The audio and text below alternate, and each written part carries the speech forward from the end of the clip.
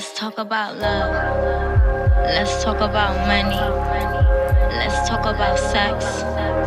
Let's talk about drugs. Let's talk about you. Let's talk about me. Let's talk about us. Let's talk about we.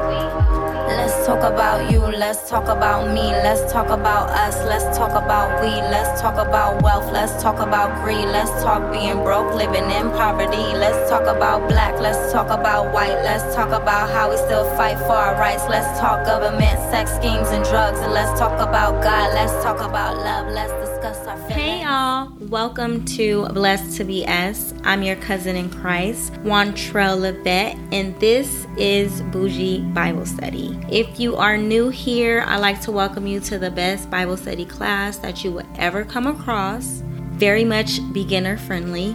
If you are not new here, then you already know how we get down every week as we dive into a chapter to get the backstory and to understand, the roles that God had on people and the life that was just taken back then and that was placed in the Bible and that still applies to our lives today. The Bible is so important. It has the way of living in the Bible, and to just dissect the Bible is exactly what I'm doing here, is because I'm trying to figure out what am I supposed to be doing, okay? And that's just all that is to it, and I can't keep it no realer than that. So welcome one, welcome all to the best Bible study class that you will ever come across.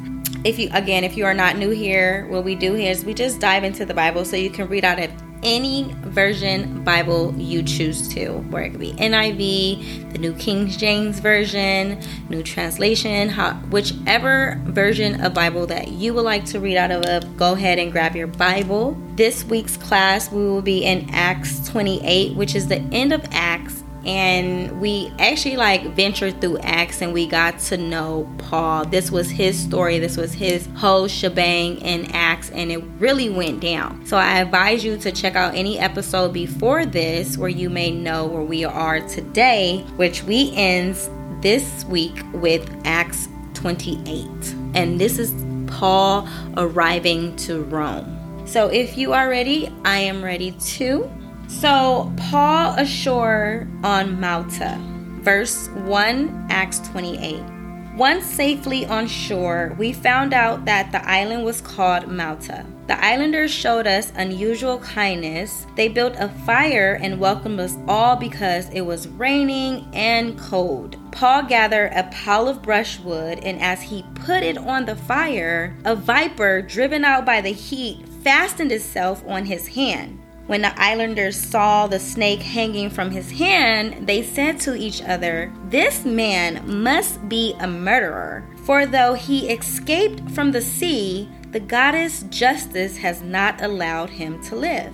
But Paul shook the snake off into the fire and suffered no ill effects. The people expected him to swell up or suddenly fall dead, but after waiting a long time and seeing nothing unusual happen to him, they changed their minds and said he was a god with a lowercase g. Verse 7. There was an estate nearby that belonged to Publius, the chief official of the island. He welcomed us to his home and showed us generous hospitality for 3 days. His father was sick in bed, suffering from fever and dysentery. I don't know what that is yet. I'm going to get back to that. Paul went in to see him, and after prayer, placed his hands on him and healed him. When this had happened, the rest of the sick on the island came and were cured. They honored us in many ways, and when we were ready to sail, they furnished us with the supplies we needed. Paul arrives at Rome, verse 11. After 3 months, we put out to sea in a ship that had wintered in the island. It was an Alexandrian ship with the figurehead of the twin gods, Castor and Pollux. We put it at Syracuse and stayed there 3 days. From there, we set sail and arrived at Rhegium. The next day, the south wind came up, and on the following day, we reached Puteoli. Ooh, I butchered this word. I'm sorry, I don't know what that is yet. There, we found some brothers and sisters who invited us to spend a week with them. And so we came to Rome. The brothers and sisters there had heard that we were coming, and they traveled as far as the Forum of Appius and the 3 taverns to meet us. At the sight of these people, Paul thanked God and was encouraged. When we got to Rome, Paul was allowed to live by himself with a soldier to guard him. Paul preaches at Rome under guard. Verse 17. 3 days later, he called together the local Jewish leaders. When they had assembled, Paul said to them, "My brothers, although I have done nothing against our people or against the customs of our ancestors, I was arrested in Jerusalem and handed over to the Romans. They examined me and wanted to release me because I was not guilty of any crime deserving death. The Jews objected, so I was compelled to make an appeal to Caesar. I certainly did not intend to bring any charge against my own people. For this reason, I have asked to see you and talk with you. It is because of the hope of Israel that I am bound with this chain." They replied, "We have not received any letters from Judea concerning you, and none of our people who have come from there has reported or said anything bad about you. But we want to hear what your views are, for we know that people everywhere are talking against this sect." They arranged to meet Paul on a certain day and came in even larger numbers to the place where he was staying. He witnessed to them from morning to evening, explaining about the kingdom of God and from the law of Moses and from the prophets. He tried to persuade them about Jesus. Some were convinced by what he said, but others would not believe. They disagreed among themselves and began to leave after Paul had made this final statement. The Holy Spirit spoke the truth to your ancestors when he said through Isaiah the prophet, "Go to this people and say, you will be ever hearing but never understanding. You will be ever seeing but never perceiving. For this people's heart has become callous," which means hardened. "They hardly hear with their ears, and they have closed their eyes. Otherwise, they might see with their eyes, hear with their ears, understand with their hearts, and turn, and I would heal them.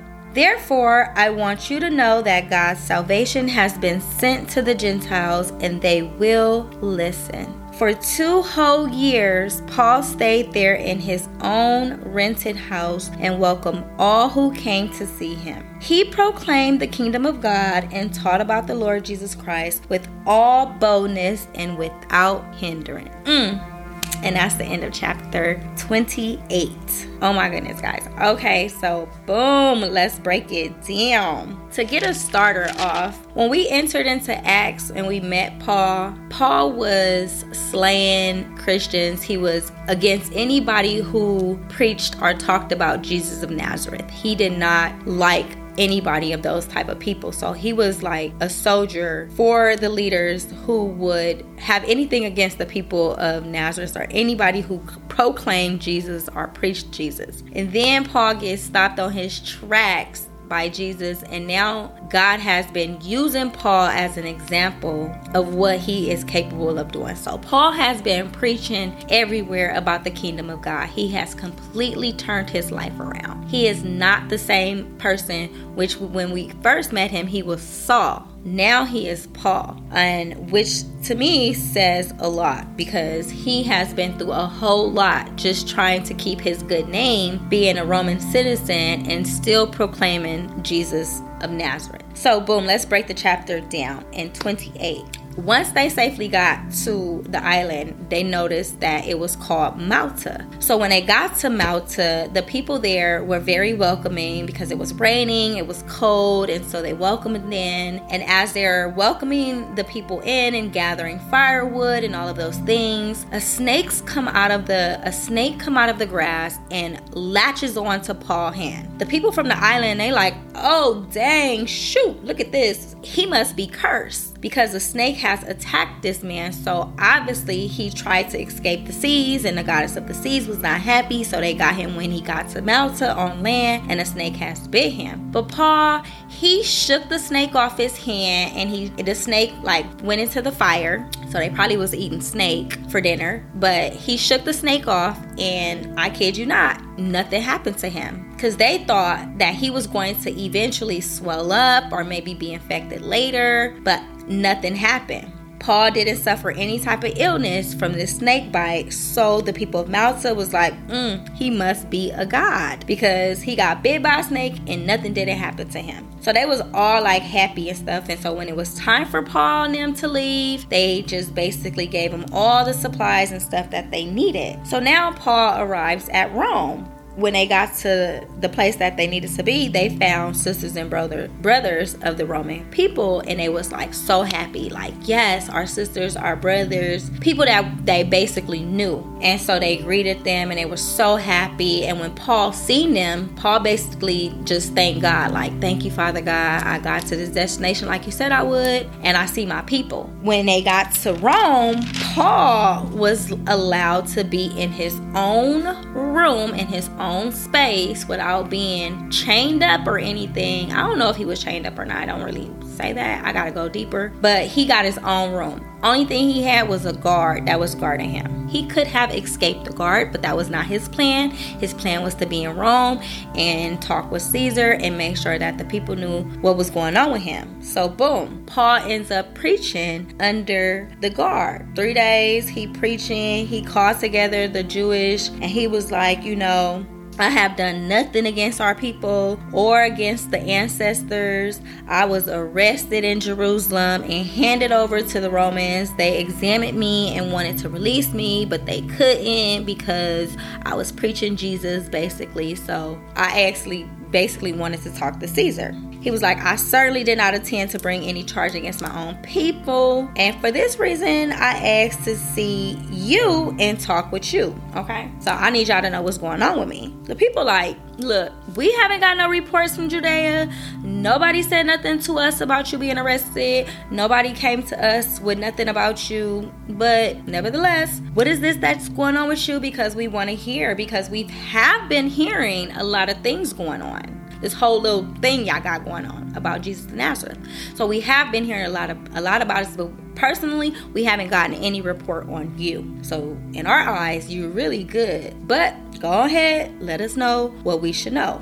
They arranged to meet Paul on a certain day. I don't know which day it was. And on that certain day, it was an even larger crowd who came to hear Paul. So you had all the leaders, the people, the preachers, the people of the town. Probably a lot of people really came to hear what Paul had to say. And as Paul started to proclaim, and he started to witness to them. And what witnessing to them is basically preaching to them. This is what I've been through. This is what I've seen. This is what's been going on with me. I've witnessed this. So I'm letting you guys know what is going on. Jesus is real. Kingdom of God is real. The prophecies is real. The law of Moses is real. Everything that he said before us and in his time and all this is real. I'm an example of what is happening, and this is all happening. So he preaching, he going crazy. So some people, he witnessed to them from morning till evening, explaining about the kingdom of God and from the law of Moses. He even tried to persuade some people about Jesus. Some were convinced by what he said, and then some others. And that's how we have it today. Some people are followers of Jesus and some people isn't. I mean, to each his own. That's your business, okay? So they started to disagree among themselves, and it's not like they had shouted out anything. It was like, oh no, we don't believe you or anything. They didn't do any of that. They just was mumbling against themselves, talking amongst themselves, gossiping and stuff like that. And it was like, this nigga's crazy. Or they probably was like, he's really telling the truth. Either way it go, they was talking among themselves. And as they started to begin to leave, Paul had made this final statement, and that's when they began to leave. But he made this statement first. He said, the Holy Spirit spoke the truth to your ancestors when he said through Isaiah the prophet, Go to this people and say, you will be ever hearing but never understanding. You will be ever seeing but never perceiving. For this people's heart has become callous. They hardly hear with their ears, and they have closed their eyes. Otherwise, they might see with their eyes, hear with their ears, understand with their heart, and turn, and I would heal them. Now, that was a good statement. So after he said this statement, after he said that, that was the final statement of him saying what he needed to say. And that really spoke to some people. And it obviously didn't speak to some people, because just like what it says, some people can't open up their ears and they still don't hear what's going on. And some people have eyes and their eyes are still closed to what's happening.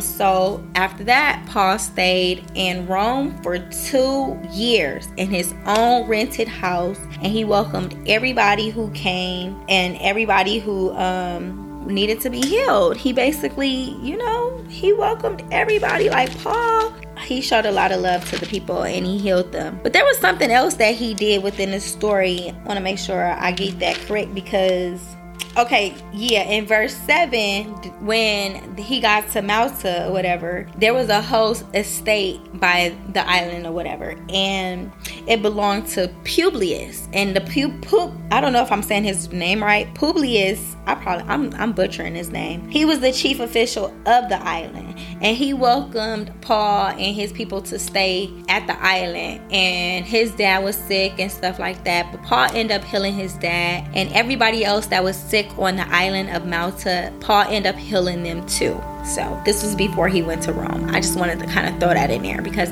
I did forget about that. But what an interesting chapter. And so the life question is, do you, like Paul, strive to make the best of bad situations? I can answer this. I didn't before. I didn't strive to make the best out of my bad situations before because I did not know how. But as I started to walk with God and started to become in relationship with the Holy Spirit, I was given the tools of understanding how to handle situations, like endurance and keeping my peace and keeping my strength of being calm and all of those things and what they meant to me. So yes, today I do strive to make the best of my bad situations. But if I'm just speaking maybe before, I wasn't able to strive to make the best out of my bad situations. And I even think that with life today, we get thrown so many bad situations. How do you make the best out of your bad situation? That I have to remind myself constantly, like, girl, you cannot do anything without God. So that's the first step, first and foremost. Even when you get tired of reading the Bible or whatever the case may be, because not everybody have that capacity to do that. You can't do nothing without God. So you're going to always have to revert back to the basics, and that's me understanding this walk in this relationship of what I have with God. But that's just not so for me. This question is for you and for anybody else who may struggle with, how do you strive to make the best out of your situation? Do you cry? Do you go into denial? Do you be guilty? Do you give up? Or do you strive? That's a really, really good question. And that is the end of our chapter, as well as the end of our class today. And I'm very honored. And I say that all the time. I'm very honored to be able to read the Bible. Even when I do it, I find myself being attacked by the enemy, who always reminds me that I could be doing something else, or I could be searching for something else. And thank God of my relationship that I have with God and the Holy Spirit and Jesus, that I'm always just reminded that at the end of the day, everything that I have, everything that I go through, everything that I overcome and I become, I owe to God. And so whatever steps I need to take and whatever things that I need to do, I just ask God to allow me to be that today. Let me not think about tomorrow. Yesterday is gone. But the daily bread that He has for me today is what I'm very, very much in need of. And so I just always remind myself that, Wantrell, you are not the only person that may feel like this. You're not the only person that go through anything. Life could be so much worse for you. All kinds of things that makes me want to continue to strive with my relationship with God, because that's not even an easy thing. As for some people it is, and I get that. but I'm not you, and everybody don't have that same ability to have that type of strength. And so I'm asking God every day to strengthen that relationship with me because I want to, not because it sounds good or anything like that. And I just know because the enemy is at me every day. The enemy wants parts of me every day, no matter what. It could be anything, the way I think, the way I act, the way I receive things, the way I perceive, all this. And this particular statement stood out to me. Acts 28 verse 26. Go to this people and say, you will be ever hearing but never understanding. You will be ever seeing but never perceiving. For this people's heart has become callous. They hardly hear with their ears, and they have closed their eyes. Otherwise they might see with their eyes, hear with their ears, understand with their heart, and turn, and I will heal them. And that is the path that I'm on when I'm walking this journey.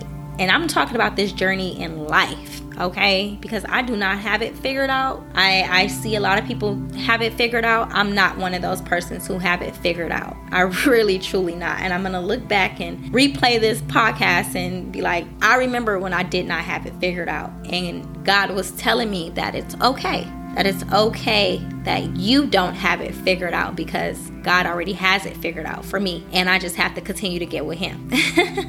And that just makes me very, very happy, and it brings joy to my life. So yes, you guys have been rocking with your cousin Wantrell Levette on the best Bible study class that you have ever come across. Very much bougie, and this is Blessed to Be S. So send this message to anybody that you may feel may need it. We will be going into a whole new chapter next week, which will be Romans. And I'm excited to just continue to dive through the Bible and find out everything that God has for the people, so that I know that He still has those things for me. Until next week, you guys, I will talk to you. Bye.